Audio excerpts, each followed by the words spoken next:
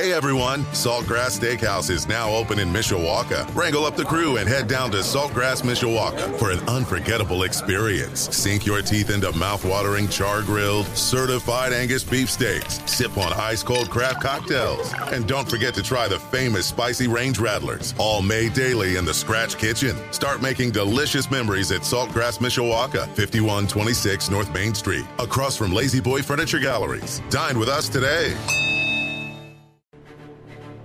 Live from our WSBT radio studios in downtown South Bend. Let's go! Come on!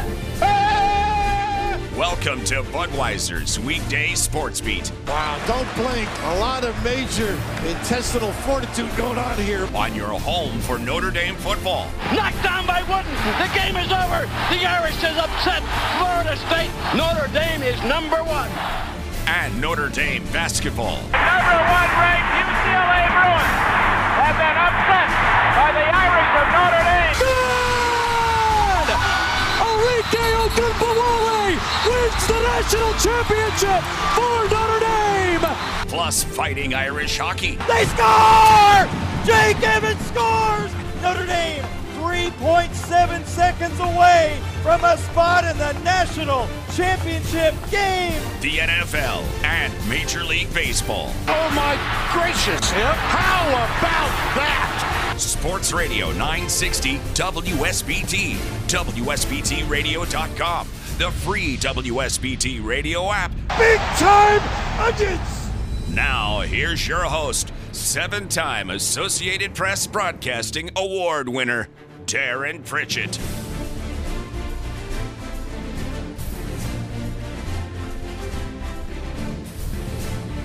Kind of miss our summertime weather from the last couple of days. Although it sounds like November might be a tad bit on the warm side, but we've got 48 degrees and overcast skies in downtown South Bend, Indiana on this Wednesday, October the 26th of 2022. Wonderful to be with you as we get set for a little more football on Saturday. The 4-3 Fighting Irish of Notre Dame will travel to Upper New York to take on number 16 Syracuse. The Orange are a 6-1 football team. Chance for the Irish to get 2 games over 500. Get to the 5-3 mark. And honestly, I think Notre Dame's going to win this game. If they commit to running the football and if Drew Pine can complete those simple throws, which will help get that, what in all likelihood is that extra safety out of the box, I think they can win this game. I just watched the second half of that Syracuse-Clemson game again yesterday, and Clemson just ran it right down their throat with their backup quarterback, a true freshman who was, hey, let's face it, the best quarterback in last year's class, so can't leave out the small details, but it was their backup quarterback and a freshman, and they ran it well, and Notre Dame's offensive line is better than Clemson's. Now, I think Will Shipley is one of the top running backs in the country, so I'm not going to say Notre Dame has a better running back than Clemson does because Shipley is awfully, awfully good.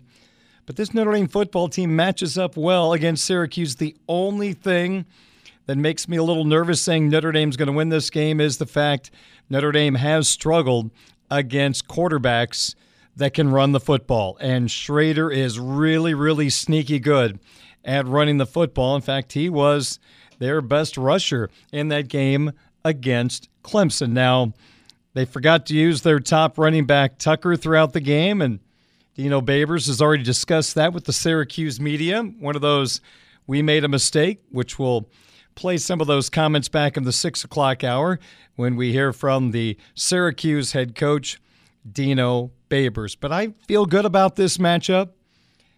I think they have a great chance to win this game if they can commit to the run. And again, you got to take care of the passing game at times to get that extra hat out of the box. You're always going to have some one-on-one matchups on the outside. Let's hope the Irish can hit them. Honestly, if you watch the game back every week, you focus on Braden Lenzy. he could have 5 or 6 touchdown passes this year. But for whatever reason, when he's open or he's in position to make a big play, the ball doesn't come his way or the ball is not thrown within a country mile of Braden Lenzy. I think somebody actually asked this last night to Tommy Rees, and it was really a good way of putting it. Is Braden Lenzy just unlucky that the ball just doesn't get to him when he is in position to make a splash play in a football game? And I think that's a great way of asking it. And the response, which you'll hear from Coach Rees in a moment, was less than 5 words. So we'll get to that coming up here in just a little bit. All right, we've got our Twitter question of the day on the way in just a little bit. We'll take a look at the AP Top 10 schedule this week. Who's on upset alert? Who is a lock to win? We're getting very close to the first college football playoff rankings coming out. In fact, they'll come out next week for the first time. Our My 5 question of the day, the 5 things that the Notre Dame defense needs to do to have success against Syracuse. Also, we will go through some Notre Dame bowl possibilities. What are some of the experts saying about the possible destination for the Irish? Now, these change every week because of all these games being played, obviously, and teams going up and down the bowl ladder, but we'll give you a little perspective on where the Irish could land. You'll hear from Syracuse head coach Dino Babers on the mistakes that his football team made. In fact, a mistake he made. He stood up and said, you know what? We made a mistake. And it was a big one in the game, letting 25 seconds roll off the clock late in the game before finally calling timeout. And the fact they did not use their top running back very much, only 5 carries in the ball game. Also, Babers very, very willing to talk about facing Notre Dame. He has faced them a lot through the years as an assistant coach, an offensive coordinator, and the head coach of Syracuse. In fact, he was asked what it means to face the Irish, and he got kind of emotional. You'll hear from Dino Babers coming up in the 6 o'clock hour. And we also have a sports wagering segment coming up here on WSBT Radio. Irish women's basketball team preseason coaches poll came out today. Yale Ivy's team number 10 in the country. 4 other ACC teams ranked. Louisville 5, NC State 8, Carolina 12, and Virginia Tech 13. They'll be taking the court in just a few days for the first time. All right, 5:14 is our time. This is Budweiser's Weekday Sports Beat. We're live on 960 AM WSBT, streaming live at WSBTradio.com, the WSBT Radio app, and also on the Twitch app. The first pitch of the night. And we are ready for the first pitch. Into the windup in his first offering. Just a bit outside. He tried the corner and missed.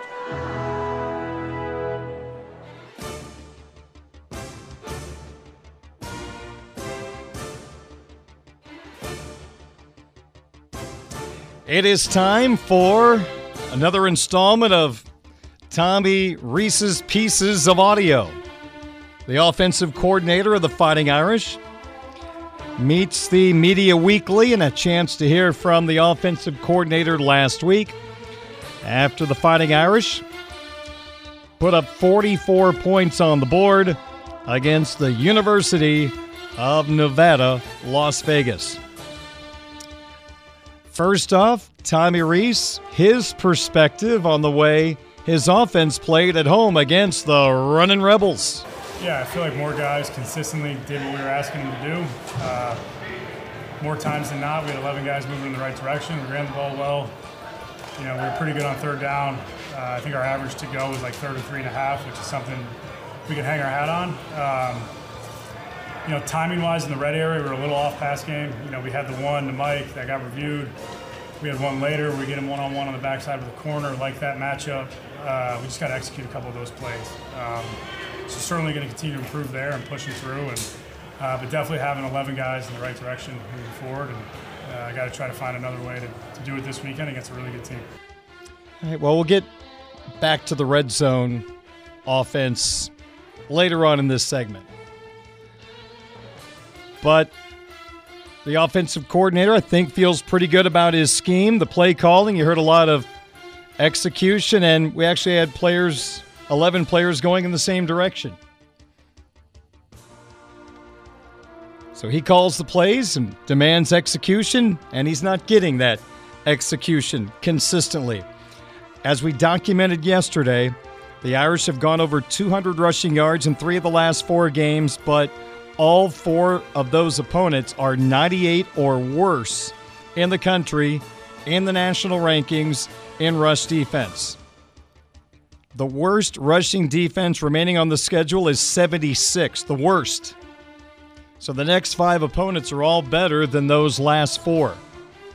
We'll find out truly how far this running game has come. And again, I think they can run it with some success against Syracuse on Saturday.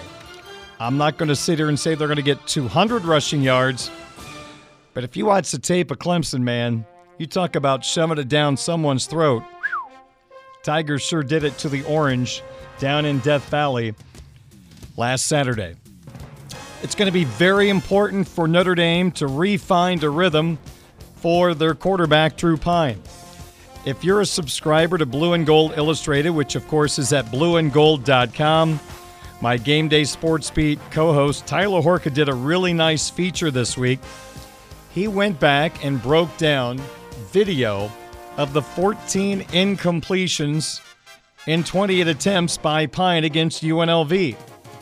And if you watch the tape, not everything is on the quarterback.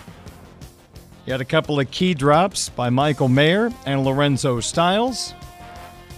A couple of incompletions due to breakdowns in protection. Now, where there's some extremely errant and wild throws, oh yes, we're not going to eliminate those. But when you look at 14 of 28, it's probably not as bad as that number looks once you look at the film of the incompletions. But there are still just some blatantly missed opportunities. A little touch on the Chris Tyree route down the seam of the defense in the end zone should have been a touchdown. There are a couple of instances where there could have been huge plays, but the touch wasn't there or the ball was thrown too late. So I think we just need to keep it into perspective. 14 of 28 is 14 and 28. Did Pyne have some misses that should have been completions? Yes, but not all 14 are on him. Drew Pyne has already played in a noisy building this year. Down in Chapel Hill against North Carolina, his one true road game of the year so far. Pyne against that Carolina defense, 24 of 34. For 289 yards. He completed 70% of his throws, 3 touchdown strikes, and no interceptions. Tommy Rees is looking for that quarterback to bounce back on the road in Drew Pyne. Yeah, we need him to play like he does on the road, right? Look, to beat a good team, you got to have a good quarterback. And that's the expectation. That's the approach we take. He's got nothing but confidence right now. We continue to build forward. He's working hard to get ready to go, and we're hoping to build off this last week and continue to march forward.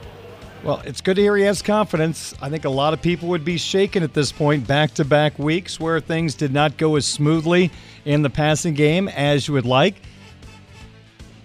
Of course, they put up 44 on Saturday. That's a really, really good number. Not criticizing that, but you break down individual aspects of the game.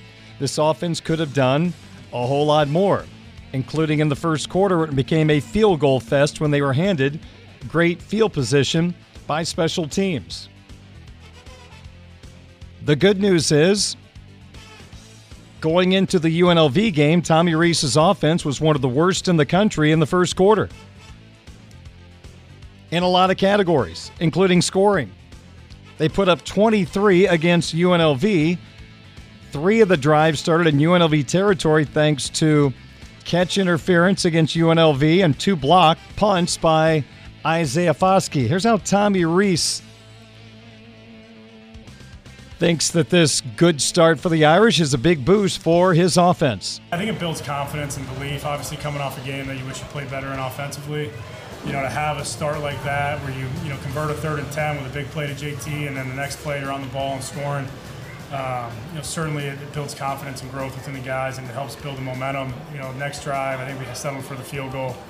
and had another score. And so when you have, those possessions early on, obviously the special teams set us up with great field position. It certainly helps. We're always striving to do that. They were handed really good field position, and those 3 drives starting in UNLV territory: field goal, touchdown, field goal. A field goal after you got the ball at the UNLV 14. High-end football team scored 2 touchdowns there.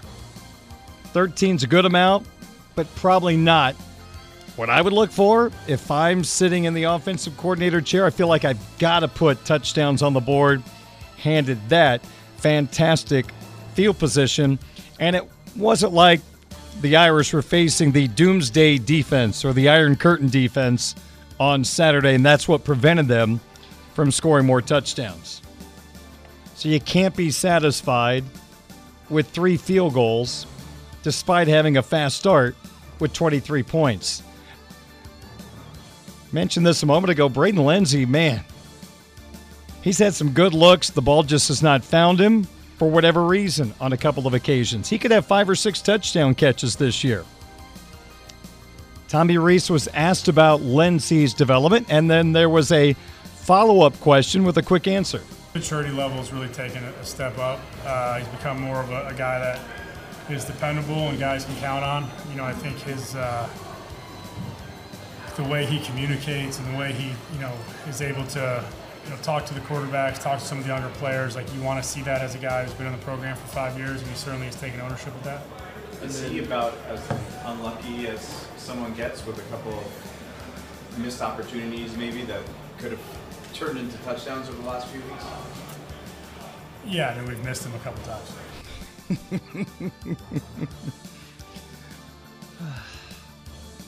523 Sports Beat continues on your home of the Fighting Irish, Sports Radio 960 WSBT.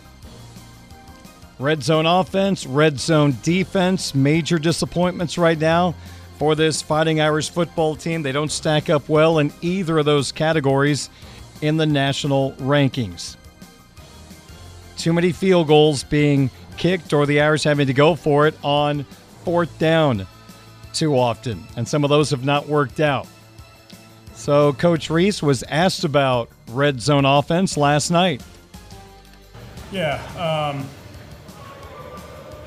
look, I think you got to be consistent in how you approach the red area. We feel like we have a good plan, and we're always trying to create some matchups and some looks that are in our favor. Again, they're very multiple in what they do, so you got to be, disciplined with the calls that you want and make sure you have answers for a couple different things. And at the end of the day, you got to go out there and execute. All right. Well, you heard Tommy there say he likes the plan they have. Coach Freeman has talked about how they've simplified things down in the red zone. Still not seeing the type of results that a championship-level football team strives for and normally accomplishes. But the plan is good, according to Coach Rees. Finally, how about some thoughts on the Syracuse defense that the Fighting Irish will face on Saturday in Upper New York? Yeah, Coach White does a heck of a job as a defensive coordinator. They give you a lot of different looks, a lot of movement. They're a veteran defense. Those linebackers are really good players. It's a unique structure of what they do. A lot of movement up front, a lot of slanting, a lot of angle, a lot of team speed.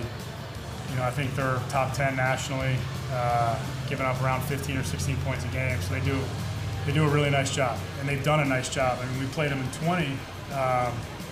We remember watching it and remember thinking, gosh, these guys are dialed in, and now they're 3 years into it. And they had a good defense a year ago, and we knew all offseason they were going to be good defensively. And so we're excited for the challenge, but we have a tremendous amount of respect for what they're putting together on tape. I'm going to see if they can stop the Irish run game. Can't wait to find out. If they can't, I think it's going to be a long day for the Orange, who are going to enjoy a sellout crowd at what used to be known as the Carrier Dome. And I just honestly don't want to learn the new name. I looked it up. I'm like, it's the Carrier Dome. It's always going to be the Carrier Dome. But I've never understood how a place called the Carrier Dome did not have air conditioning. Just seems like an oxymoron. Well, Tommy Rees of the Irish offense still in the bottom half of a lot of offensive categories going into this matchup against Syracuse. This is a big opportunity. This is a team in Syracuse that had to rally to beat Virginia, a mediocre football team at home. They had to rally late to beat an okay Purdue football team at home. But yet you look at last week, they had Clemson down 21-10 halfway through the third quarter in Death Valley. Let it slip away. Some officiating didn't help the cause, to be perfectly honest. There was a third down to like 25 play where the Clemson quarterback was tiptoeing the sideline, stepped out at the last second and got bumped.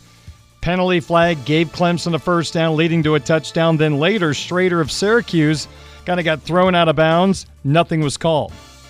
And if you look at the play where the Syracuse player bumped the Clemson quarterback out, he actually got pushed from behind. So the officials from the ACC looked at those two quarterback sideline plays apparently differently because Clemson got the benefit of the call. Syracuse did not. They did not get their quarterback protected in the same way. The Irish and Syracuse, early start, noon kickoff here on WSBT Radio. Our pregame coverage starts at 6 a.m. Game day, presented by Legacy Heating and Air with Jim and Tim from 7 to 9. Tyler and I have Game Day Sports Beat powered by Michelob Ultra from 9 to 11. Kickoff is at noon. And then after the game, Jim and Reggie have the official Notre Dame football postgame show, a rare chance to broadcast in the sunlight in the postgame show here on WSBT Radio. We'll have a couple of noon starts before the end of the season, which kind of nice, actually. All right, 5:28 is our time. We'll come back with the Twitter question of the day. Still to come, Notre Dame bowl game possibilities, and Dino Babers, a lot of interesting comments on this Notre Dame football team and Notre Dame program. We'll get to that in a little bit here on your home of the Fighting Irish, Sports Radio 960 WSBT.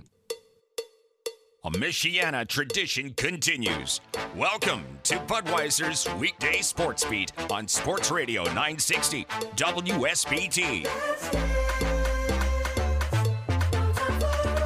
Well, the fall edition of Radio Bingo is here. Michiana's virtual double bingo game has $5,000 worth of cash and prizes that you can get your hands on.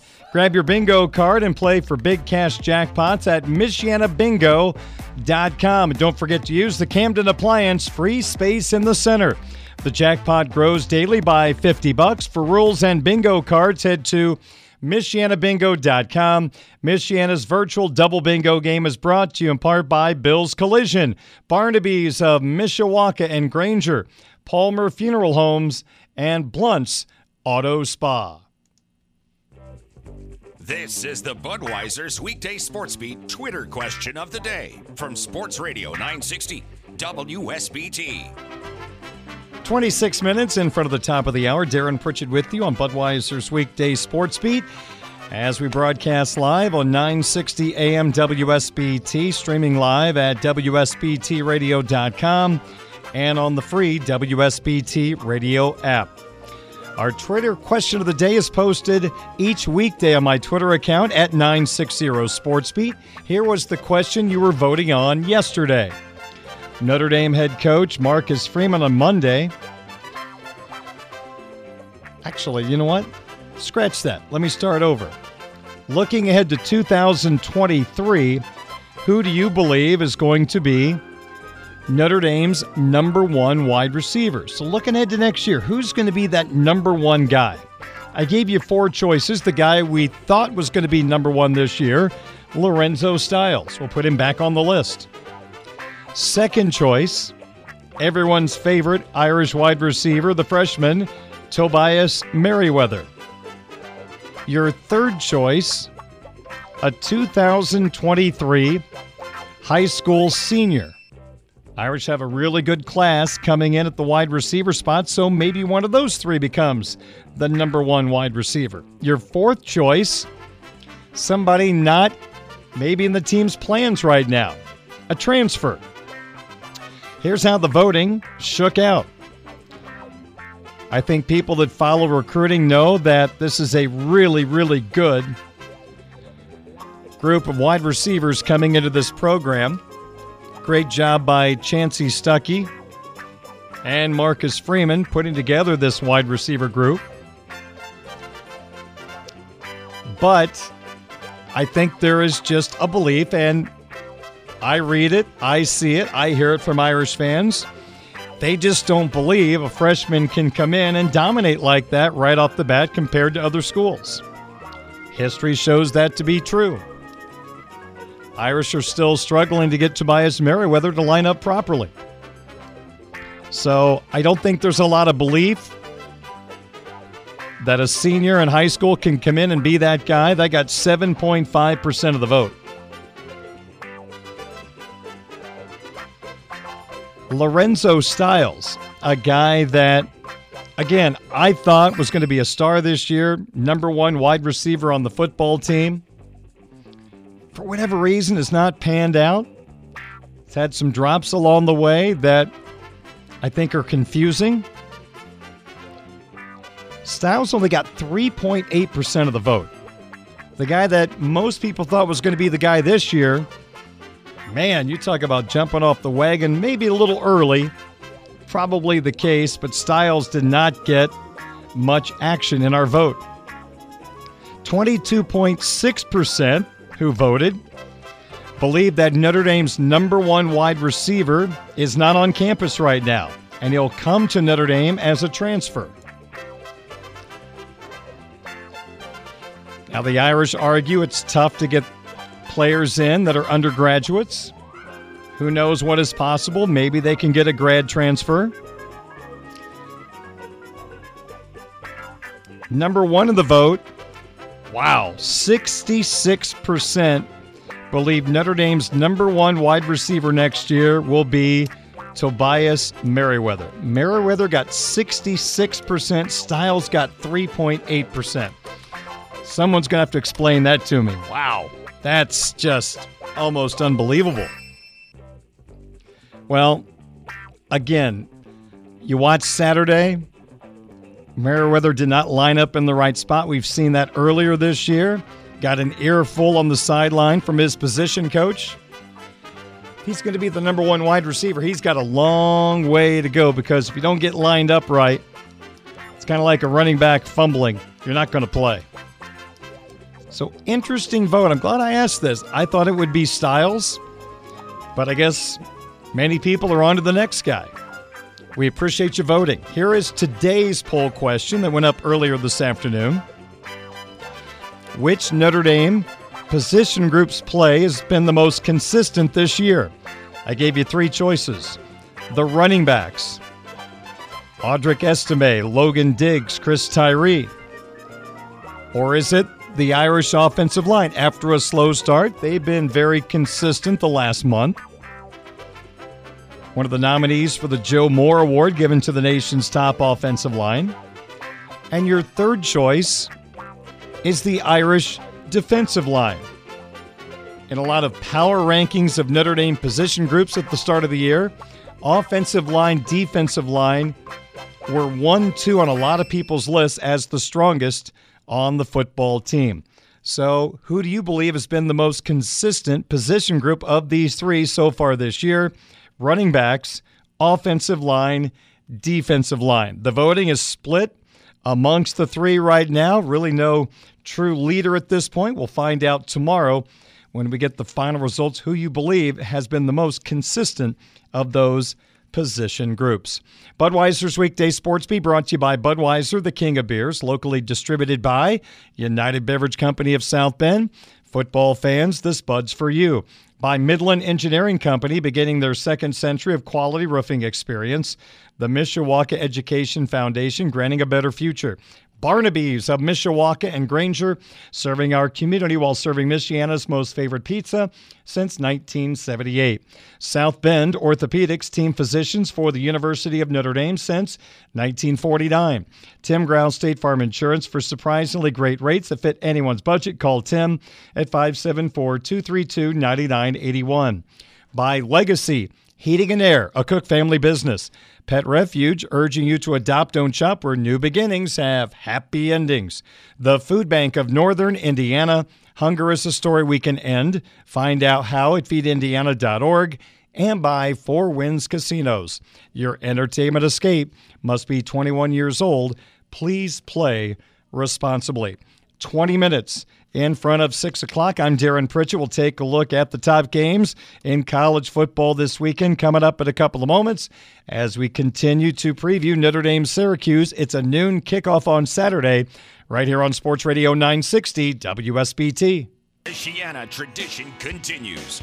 Welcome to Budweiser's Weekday Sports Beat on Sports Radio 960 WSBT. Here's your host, Darren Pritchett. 5:45 on your home of the Fighting Irish of Notre Dame. Sports Radio 960 WSBT. Just doing a quick check because I have not looked today.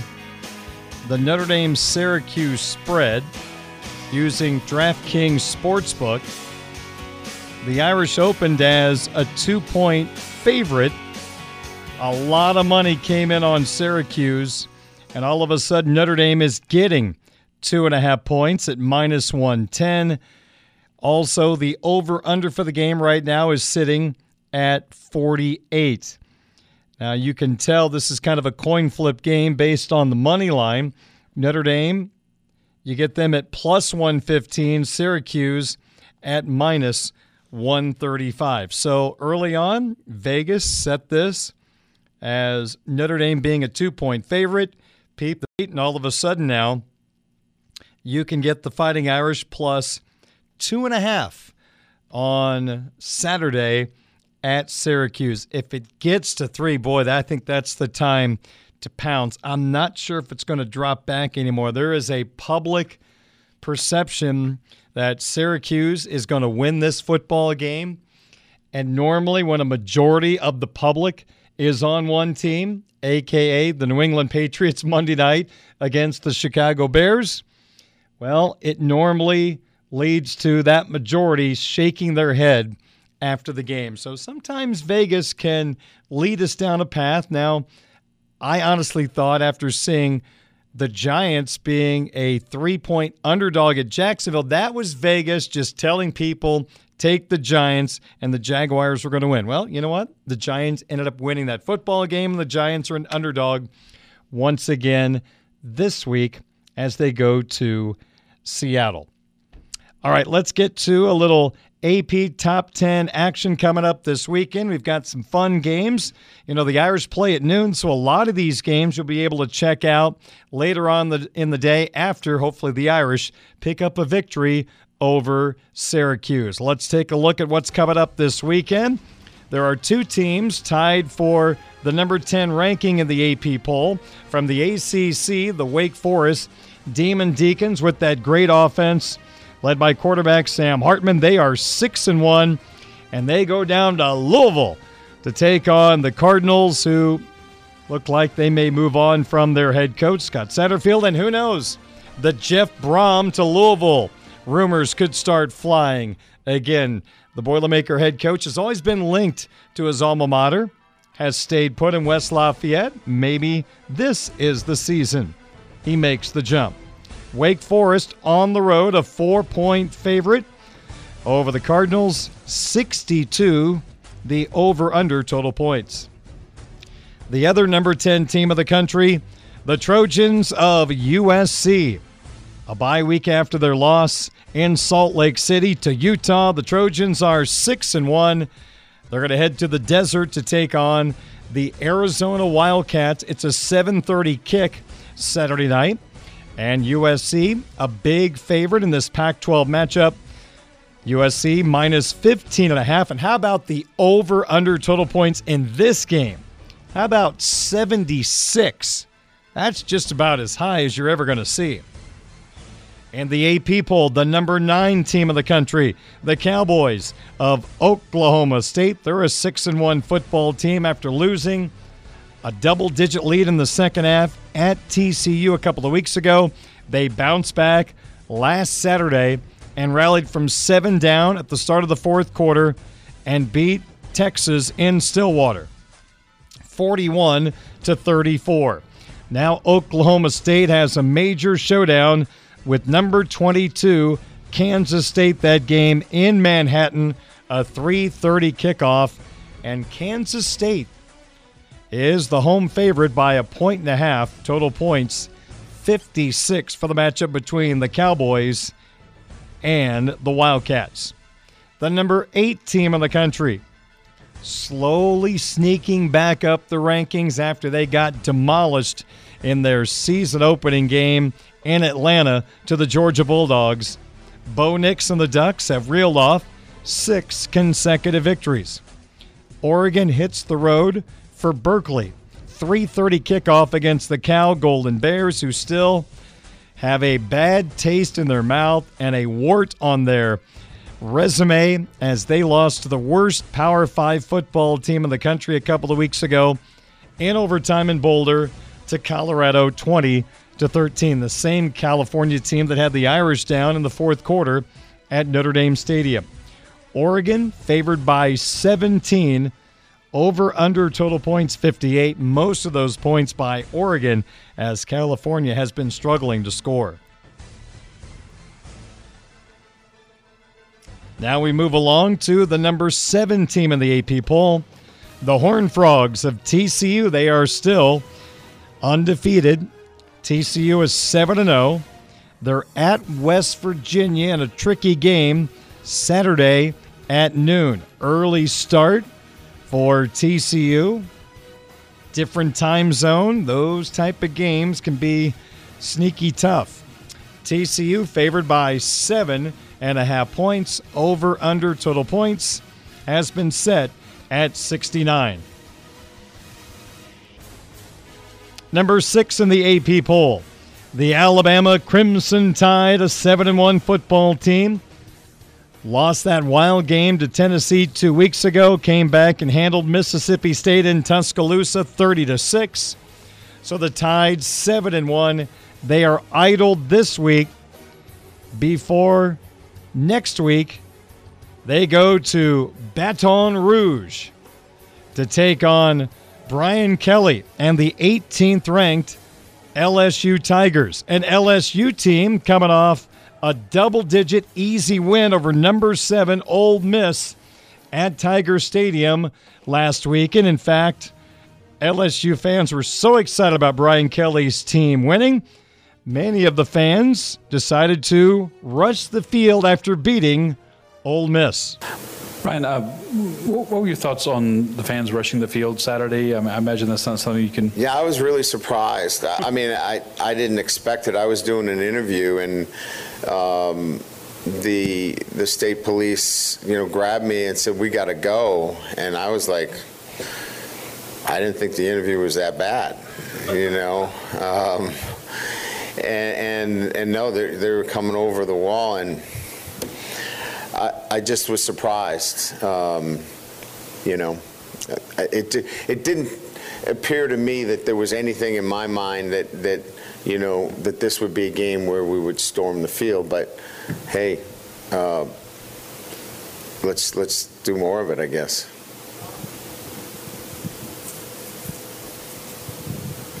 Hope I don't get in trouble for that. Probably, yeah. That's going viral. Is it? Damn. All right, let's do more of it. The commissioner's going to get me. I don't mean to do it. I mean, let's win more.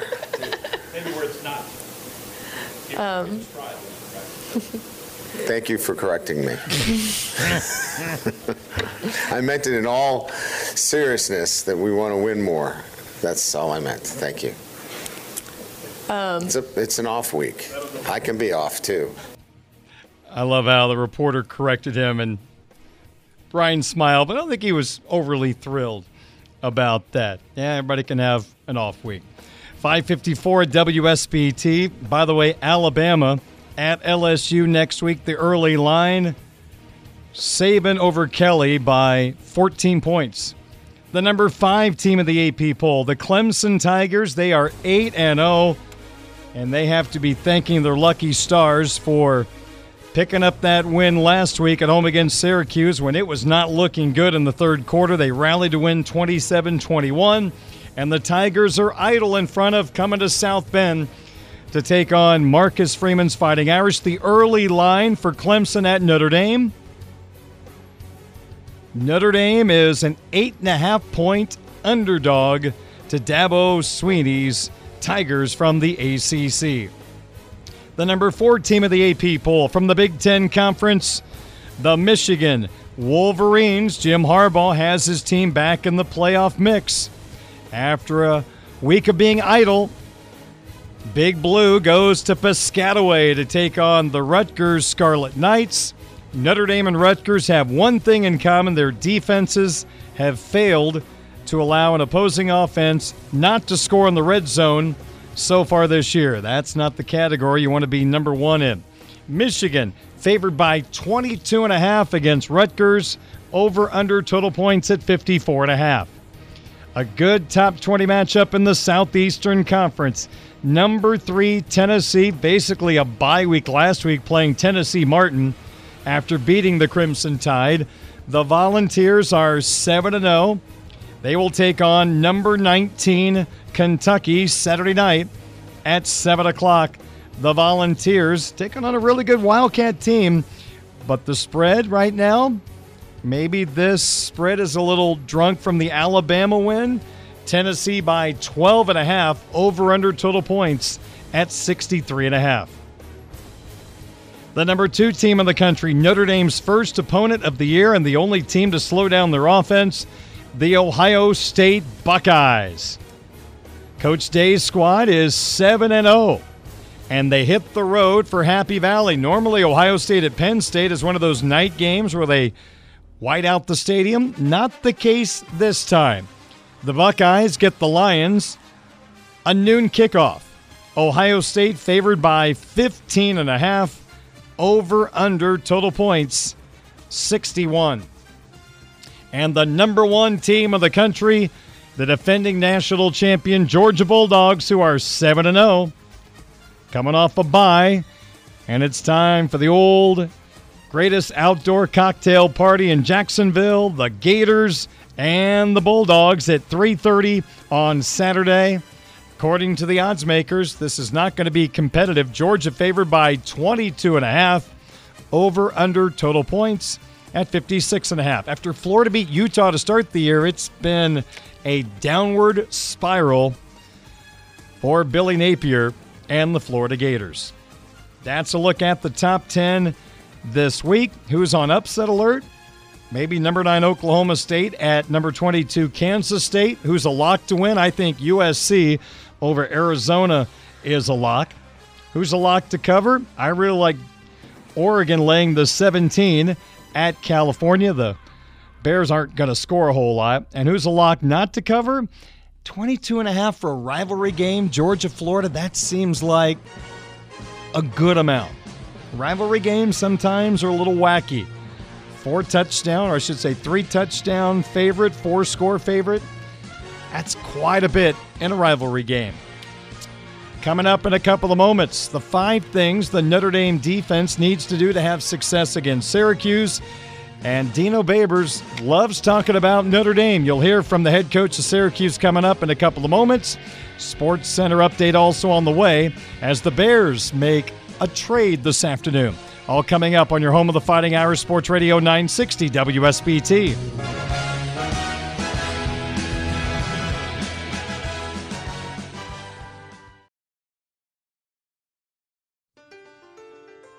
Welcome to Budweiser's Weekday Sports Beat on Sports Radio 960 WSBT. Highlight reel won by Williams. Down the sideline, Williams. Chased by Gamble. 20, 10. What a run. Touchdown. Spectacular run. Here's the fake. Meyer looking. Meyer finding the other tight end. Irv Smith, touchdown. 5-5 rocket touchdown, Irish. Here's your host, Darren Pritchett.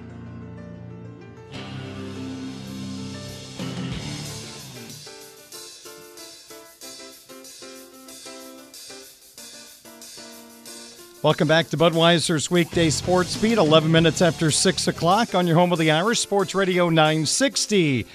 WSBT, streaming live at WSBTradio.com, the WSBT radio app, and also live on the Twitch app. We're on the air until 7 o'clock tonight. Tomorrow night at 7 o'clock, it's the Marcus Freeman Show here on Sports Radio 960 WSBT. As you heard a moment ago in the Sports Center update, the Chicago Bears traded one of their veteran defensive players. Robert Quinn goes to the team with the best record in the National Football League currently, the Philadelphia Eagles. Ian Rappaport of the NFL Network is reporting the Bears are going to take on a majority of the salary for Quinn for the rest of the year in order to get back a better draft pick.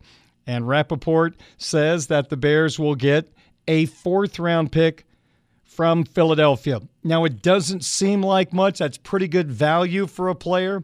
Again, the Bears eating cash has a lot to do with that. Quinn had 18.5 sacks last year. This year, he has 1 sack, but I saw a stat a few moments ago.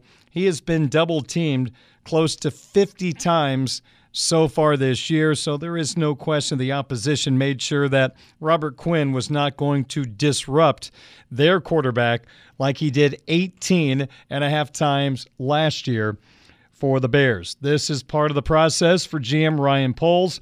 It stinks now, but this is a football team looking a year or two down the road, trying to be a football team, as Poles put it, take control of the NFC North and not give it back.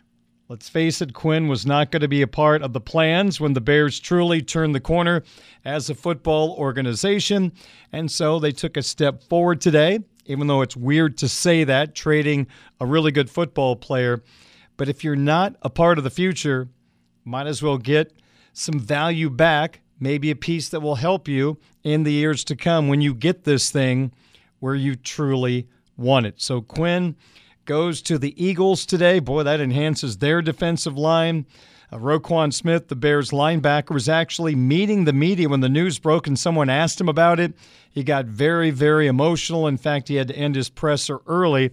He was distraught in losing a guy that he really respected in defensive end Robert Quinn. So 18.5 sacks last year for Quinn in 16 games. For the Bears this year, he has 1 sack in 7 games, and the Bears get a 4th-round pick in return from the Philadelphia Eagles. And the Bears head down to Arlington to take on the Dallas Cowboys. Zeke Elliott, their running back, maybe a knee injury that could keep him off the field. Not sure that's bad news for the Bears, because I think Tony Pollard's more dangerous as a running back right now compared to Zeke, who still does the job getting those touchdowns around the end zone. Had a couple against the Lions last week, but heck, Pollard scares the heck out of me more than Zeke Elliott does at this particular time. That's going to be a fun game. Can the Bears running game take over things down in Arlington like they did in Foxborough on Monday? Vikings are 5-1. It's not like they are a dominant football team. Bears are 3-4. They still have to play the Vikings at home later on this year. And let's also keep in mind, once the Bears play at Dallas on Sunday, do you realize they only have 3 more road games the rest of the year? 3 games on the road, 6 home games at Soldier Field. And the Bears right now, if the season ended today, would only be a half a game out of the final wild card spot in the NFC. So even though the Bears are looking down the road, if they play like they did Monday and that carries over the next month and a half, who knows? They might sneak into the postseason a year or 2 early. And the running game can no doubt take them there. All right, 6:15 at WSBT. 1 question, 5 answers. This is the My 5 Questions of the Day on Sports Radio 960 WSBT. Today, we uncover the 5 things that the Notre Dame defense needs to do to have success against the Syracuse Orange in Upper New York Saturday at noon. The game right here on Sports Radio 960 WSBT. Ladies and gentlemen, this is number 5. Let's begin with the Syracuse offensive line and their pass protection of quarterback Garrett Shrader. Right now, the Syracuse pass protection in the national rankings is tied for 96th. They are giving up 2.57 sacks per game. That's with a mobile quarterback. 18 sacks allowed by Syracuse in 7 contests. Notre Dame, they've done a really good job of bringing down the opposing quarterback. They are tied for 23rd in the country in sacks at 2.86 per game. 20 sacks in 7 games for the Irish. Staying in your rushing lanes, vitally important against Garrett Shrader. I'm not comparing Garrett Shrader to Justin Fields, but I think you can understand the Patriots at times did not follow their passing lanes. Fields escaped and ran for yardage. Shrader can do the same thing in his own way. He's not going to run over people or necessarily sprint away from guys like Fields can for the Bears, but Shrader is very effective running the football, so keeping him in the pocket is going to be very important, or he can really hurt you with his legs, which we will get to in a couple of moments. 4. Well, if you're a football fan going back maybe 15, 20 years, you might remember the Miami Dolphins had a wide receiver by the name of Oronde Gadsden. Well, the Irish on Saturday is going to face Oronde Gadsden III. He is the son of the former wide receiver for the Dolphins. Gadsden is, without a doubt, their top target, like Michael Mayer is for the Notre Dame offense. Gadsden has 37 catches for 593 yards and 5 touchdowns. He is a tough guy to defend. He's got that wide catching radius. He's a 6'5" wide receiver. The next 2 wide receivers for Syracuse, Devon Cooper has 18 catches for 234. Courtney Jackson, 12 for 168. So their catches combined, 30. Gadsden has 37. They don't use their tight end very much in the passing game. Now, Sean Tucker, the running back, is someone you got to watch coming out of the backfield, catching the football. But Syracuse is hoping and praying that a number 2 and number 3 wide receiver develop quickly, because there's going to be a lot of attention on Oronde Gadsden on Saturday. 4. How about 3? Okay. Number 3. Number 3, red zone defense for Notre Dame. It needs to be disruptive. They're just taking punches. It's time to punch back. Notre Dame opponents are 17 of 17 scoring in the red zone this year. The opposition in those 17 scores, 14 touchdowns, 3 field goals. The Irish will take on a Syracuse team that is one of the elite teams putting points on the board in the red zone. Seems like a mismatch. Syracuse is tied for 14th nationally. They score once they get into the red zone 93.3% of the time. 30 red zone trips for the Orange, 28 scores, including 19 touchdowns, 11 rushing, 8 passes. They've also kicked 9 field goals. That could be a deciding factor in the football game. If Syracuse offense does what it does in the red zone and Notre Dame's defense does what it does in the red zone, advantage Syracuse. Number 2. The Notre Dame defense is going to have to be aware of the running talents of running back Sean Tucker. His own football team forgot about him in Clemson last week. He only had 5 carries, and they almost won. But he is a multi-dimensional running back. Tucker is the leading rusher for Syracuse, 129 touches for 698 yards. He has scored 6 rushing touchdowns this year. Tucker is also number 2 on the team in catches with 28.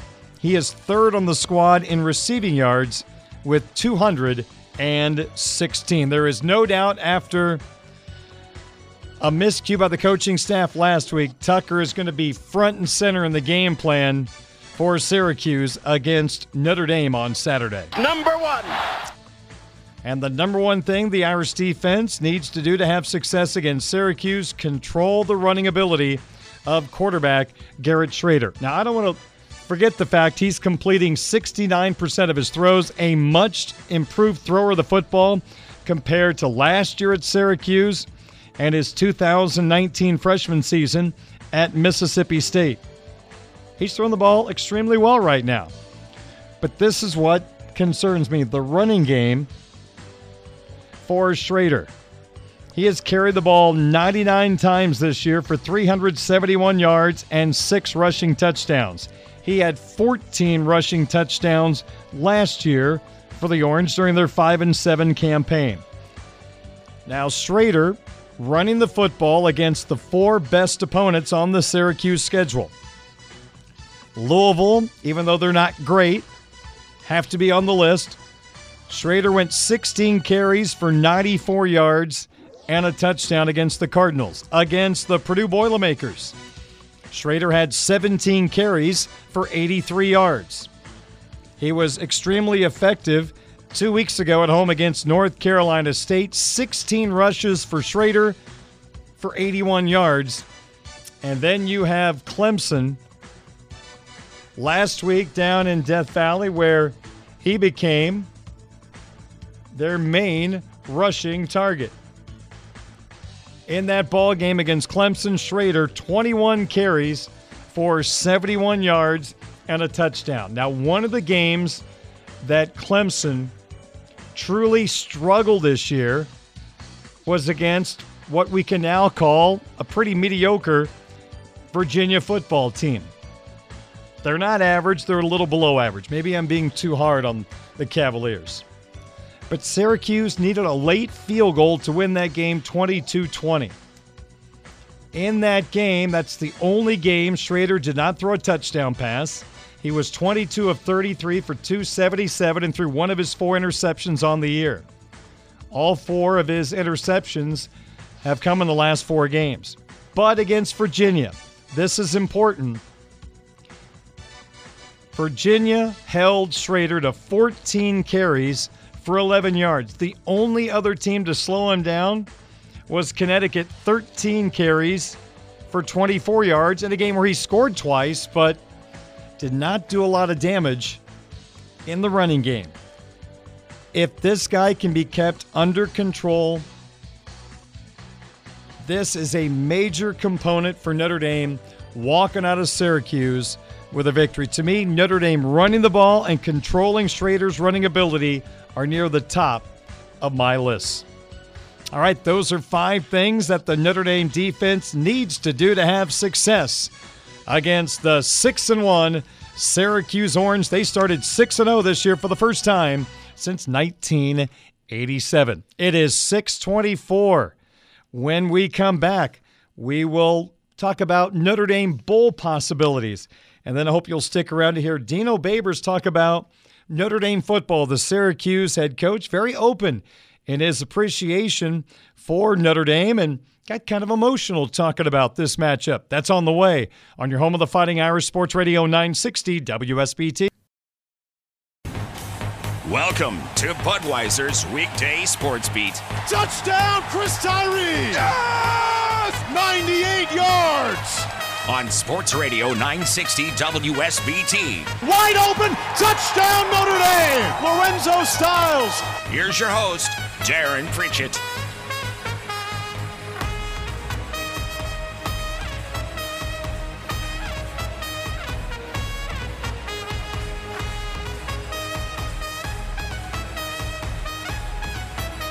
I can't remember the name of the guy who plays the trumpet in this song that became such a popular tune during the New York Mets season with their closer, Felix Diaz, coming from the bullpen to the mound, playing that song playing over the speakers at Citi Field. But is it Tommy Trumpet, I want to say? But they dressed him up in Ohio State marching band uniform, and he played at a recent Ohio State game, standing in the end zone, playing that little tune. All right, 28 minutes in front of 7 o'clock. I'm Darren Pritchett. Sports Beat continues. on this Wednesday evening as we broadcast live on 960 AM WSBT, streaming live at WSBTradio.com and on the free WSBT radio app. Let's talk about some Notre Dame Bowl possibilities. We got to get to Dino Babers' audio here pretty quickly as well. But Notre Dame Bowl possibilities, they're a 4-3 football team right now. Since they are out of the mix for a New Year's Six bowl game, they fall into the ACC Bowl participation category. Now, if the Irish are, for example, 7-5 at the end of the year, they can replace an 8-4 ACC team in their bowl game. That is the right of the bowl game to make that particular choice. Now, here are some of the possibilities involving ACC teams. December 17th, the Wasabi Fenway Bowl at Fenway Park. December 23rd, the Union Home Mortgage Gasparilla Bowl. On December 27th, the Ticket Smarter Birmingham Bowl. There are a couple of options on December 28th, the Military Bowl, and also the San Diego County Credit Union Holiday Bowl. On December 29th, a pair of options, the Pinstripe Bowl at Yankee Stadium and the Cheez-It Bowl. December 30th, there are 3 ACC tie-in bowl games, the Duke Mayo Bowl in Charlotte, the Tony the Tiger Sun Bowl down in El Paso, and then in Jacksonville, you've got the Tax Slayer Gator Bowl. Now, that Gator Bowl would be against an SEC team.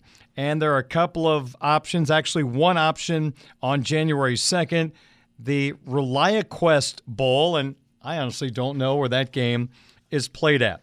So according to the people who break all this down, let me find all of the possibilities and pass it along to you. I tried to find as many examples as possible. Here's what I came up with.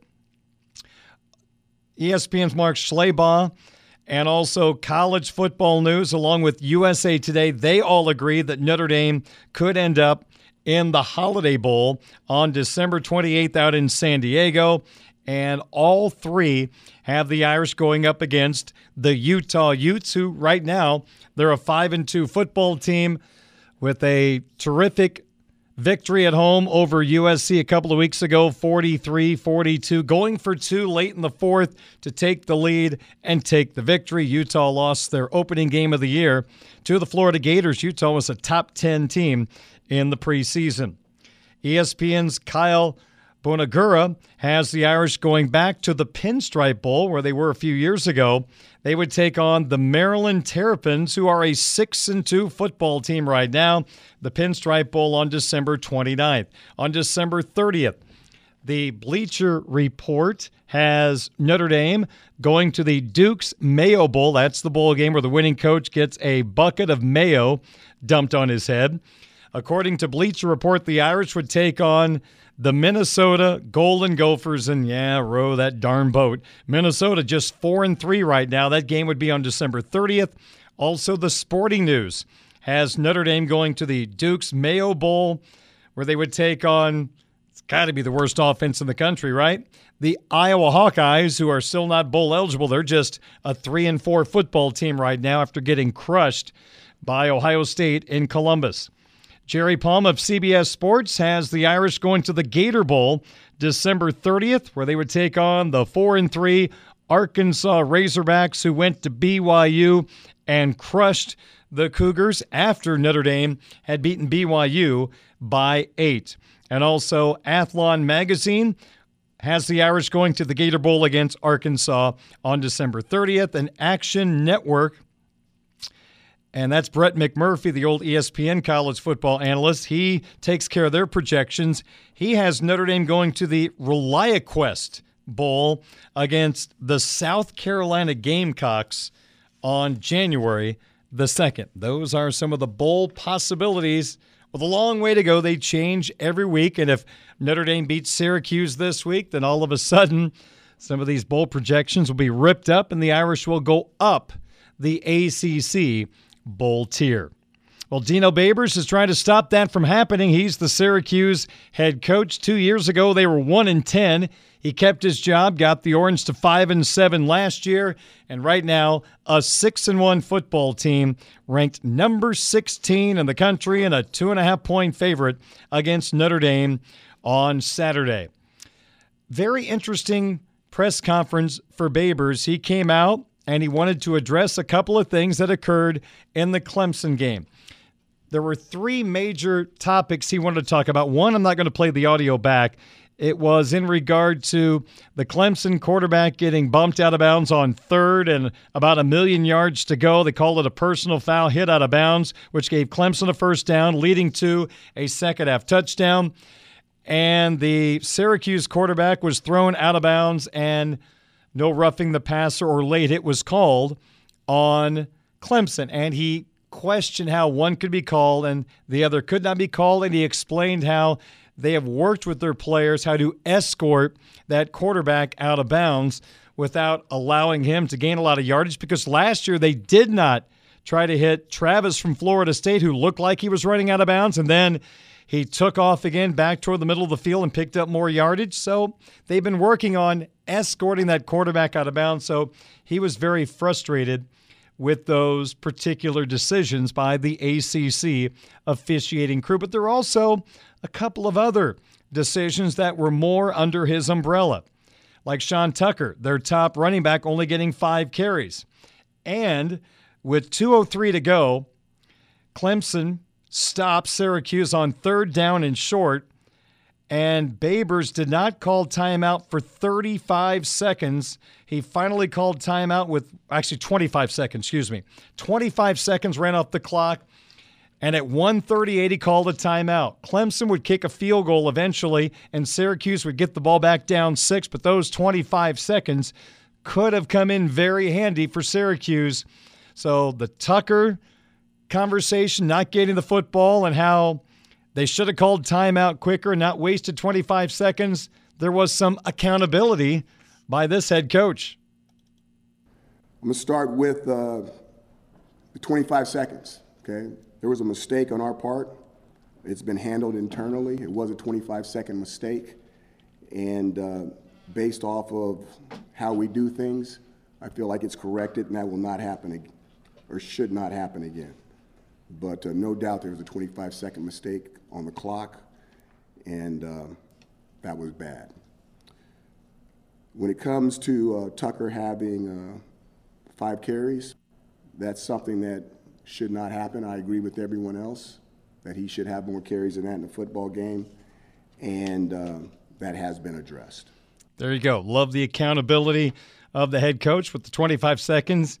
It won't, and he said it shouldn't happen again. According to a lot of Syracuse folks, game management has been an issue for Babers at Syracuse. Now Babers and Syracuse ready to take on this 4-3 Notre Dame football team.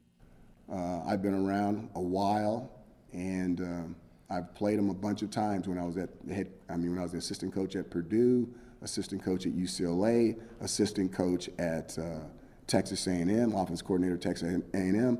I played these guys a lot, along with all the games that we've had here at Syracuse. And I've only had the opportunity of winning one time. It's very, very difficult to beat these guys. They're extremely well coached. They have fantastic talent, and you normally catch them in a venue. Beating them at their place is really, really hard. I take my hats off to the teams that have done it this year.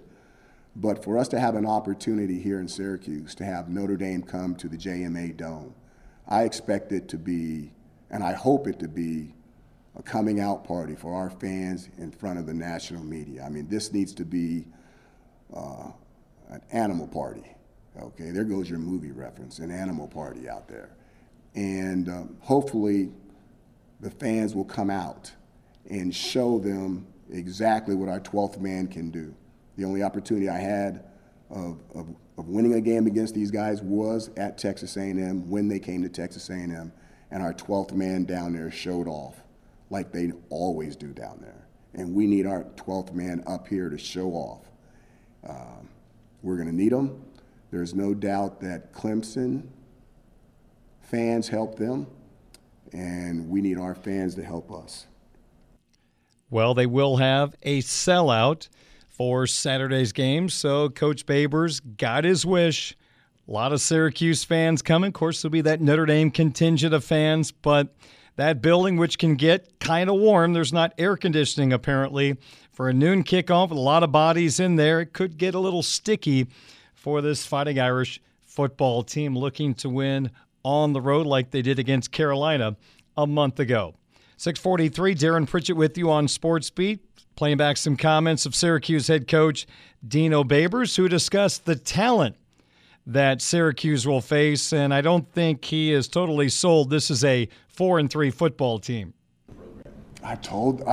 This is good. We did it.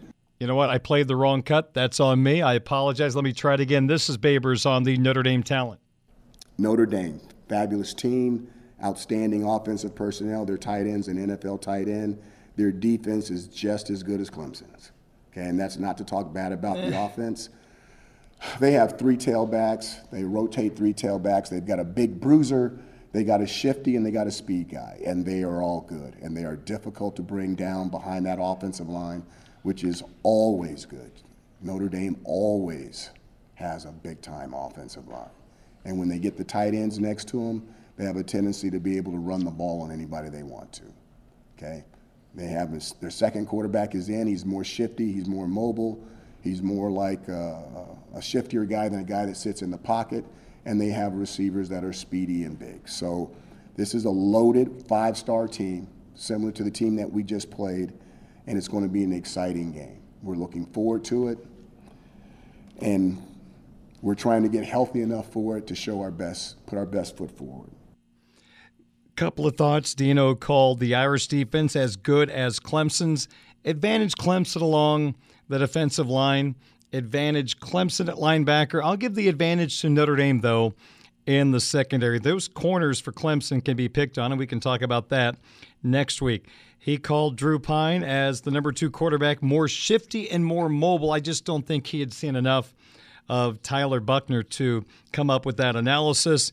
And, hey, I can't disagree with this. He called Notre Dame a 5-star team. There's a ton of talent on this Irish football team. He knows it, and that's the message to his football team.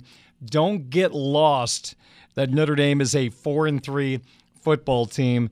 This is a team capable of playing great football considering the talent they have on their team. Unfortunately, we have not seen that come about a majority of the season. Finally, the cut I started to play a moment ago incorrectly. Got to be accountable.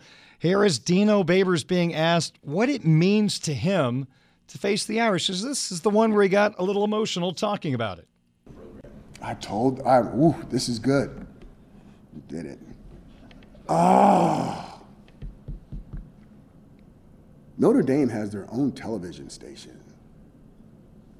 And they get like the best people from Newhouse to be their announcers on it and stuff, you know. And we're all proud of that guy. And we're proud of our Newhouse graduates. Okay, let me stop. He's thinking of Mike Tirico.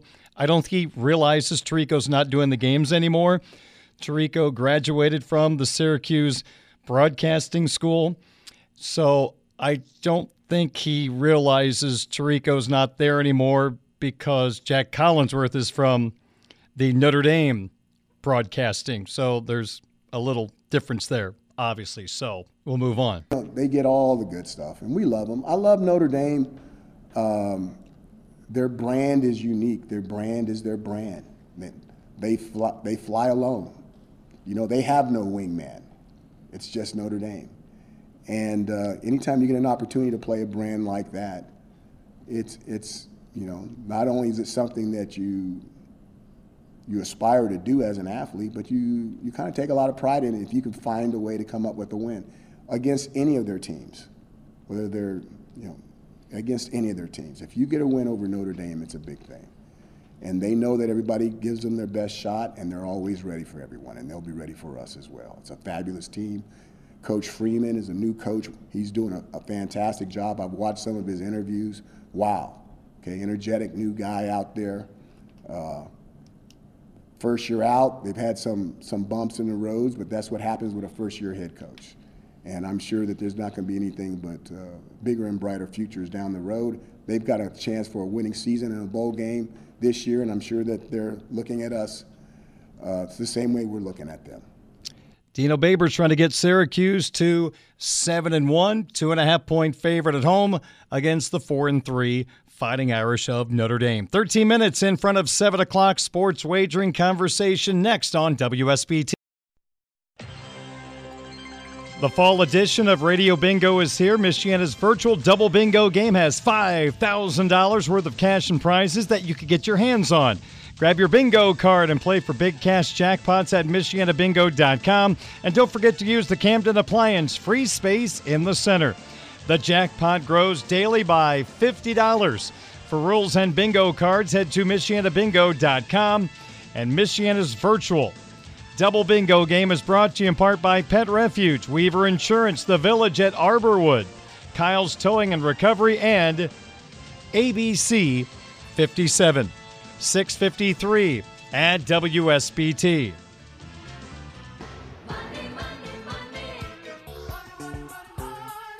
Show me the money. We go with Sizzler. We go with Sizzler. Well, last night, just a 2-2 night. The wins, I had the Bruins on the money line over the Stars from the NHL. That hit. Bruins won 3-1. I also hit the Wizards -5.5 against the Pistons. Washington won by 21 points. The losses, Red Wings on the money line against the Devils. Well, Detroit was up 1-0. They lost 6-2. And I also missed Pistons guard Jaden Ivey going over 15.5 points against the Wizards.